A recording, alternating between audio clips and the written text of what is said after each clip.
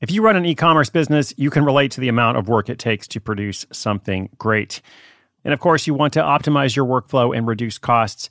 That's why I want to say a big thank you to our partner, ShipStation, and perhaps introduce you to them as well. If you are not familiar with ShipStation, they've been supporting Side Hustle School for years.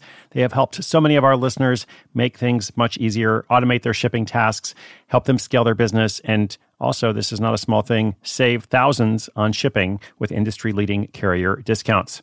ShipStation is the innovative tool that helps turn your shipping challenges into opportunities for growth. Go to ShipStation.com and use code HUSTLE to sign up for your free 60-day trial. 60 days free. ShipStation.com, code HUSTLE.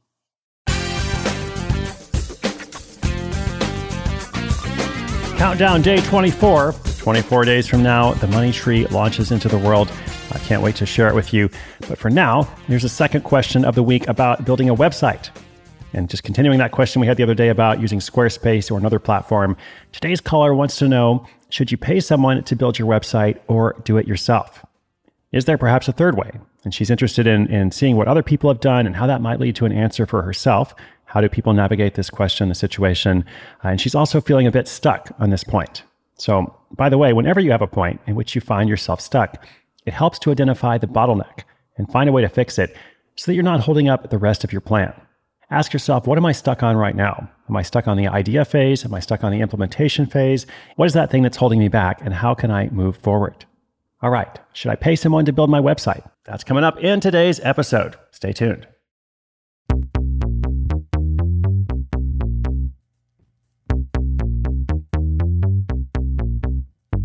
Hi, Chris. This is Gretchen from Virginia Beach, Virginia. I have been listening to your podcast for about a year now and really enjoy all of the stories and tips. The one question that I have is whether the people in the stories told set up their own websites, or do they pay to have someone help them?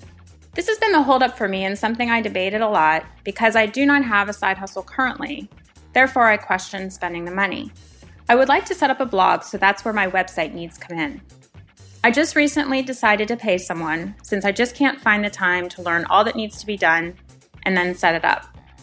I feel if I had more time, I could save the money, but with business travel in particular, this is hard. When side hustle stories are told, it's pretty vague, like they set up a website. I'd love to know if others are getting help to get started and then learn how to manage it, or if they are setting it up all on their own. Thanks, and I look forward to continuing my side hustle journey with the help of your podcast.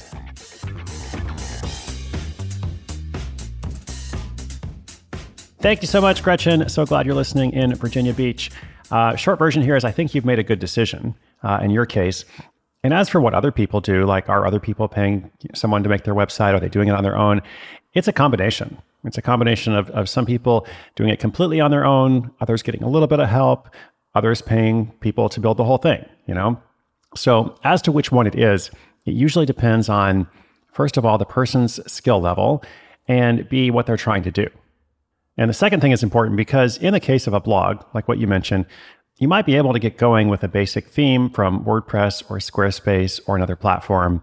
A lot of these services are built to be DIY or at least DIY friendly. However, I totally agree that it's important to consider your available time. And in this case, it sounds like you need to get help. It sounds like it's something that was holding you back. You have other travel, you have stuff that you're doing. And even though it costs money, it seems like you've come to the conclusion that this could be a worthwhile investment. And I agree. So if you're not a coder and what you're trying to set up is more complicated or more complex than something that is, very, very basic that you could do with one of these platforms, then definitely get some help. But here's a tip for you and anybody else out there in this situation. If you are getting help, you'll want to be specific about what you want. This is something that I have had to learn over the years. I do think it's helpful to become technically literate, just like becoming visually literate, which doesn't mean you become a designer or a coder if you're not one, but it's just helpful to learn to describe what you like and what you don't like about different websites or apps or platforms, especially anything that relates to functionality or user experience. And once you kind of get better at that, that will make it a lot easier when you're paying someone to build something for you. Because something I struggled with in the beginning was like I had an idea, I had a vision, but I didn't really know how to describe that, at least in technical terms. So over the years, I have just learned to improve on that by doing, and I'm sure you will as well. So thank you so much, Gretchen. Good luck. Let us know how the blog goes. And listeners, if you have a question, come to sidehustleschool.com/questions. We're going to be featuring them throughout the year, along with updates from other listeners as they launch their projects. This has been episode 1168. Thanks so much. I'll be back again tomorrow at 11:69. My name is Chris Guillebeau. This is Side Hustle School.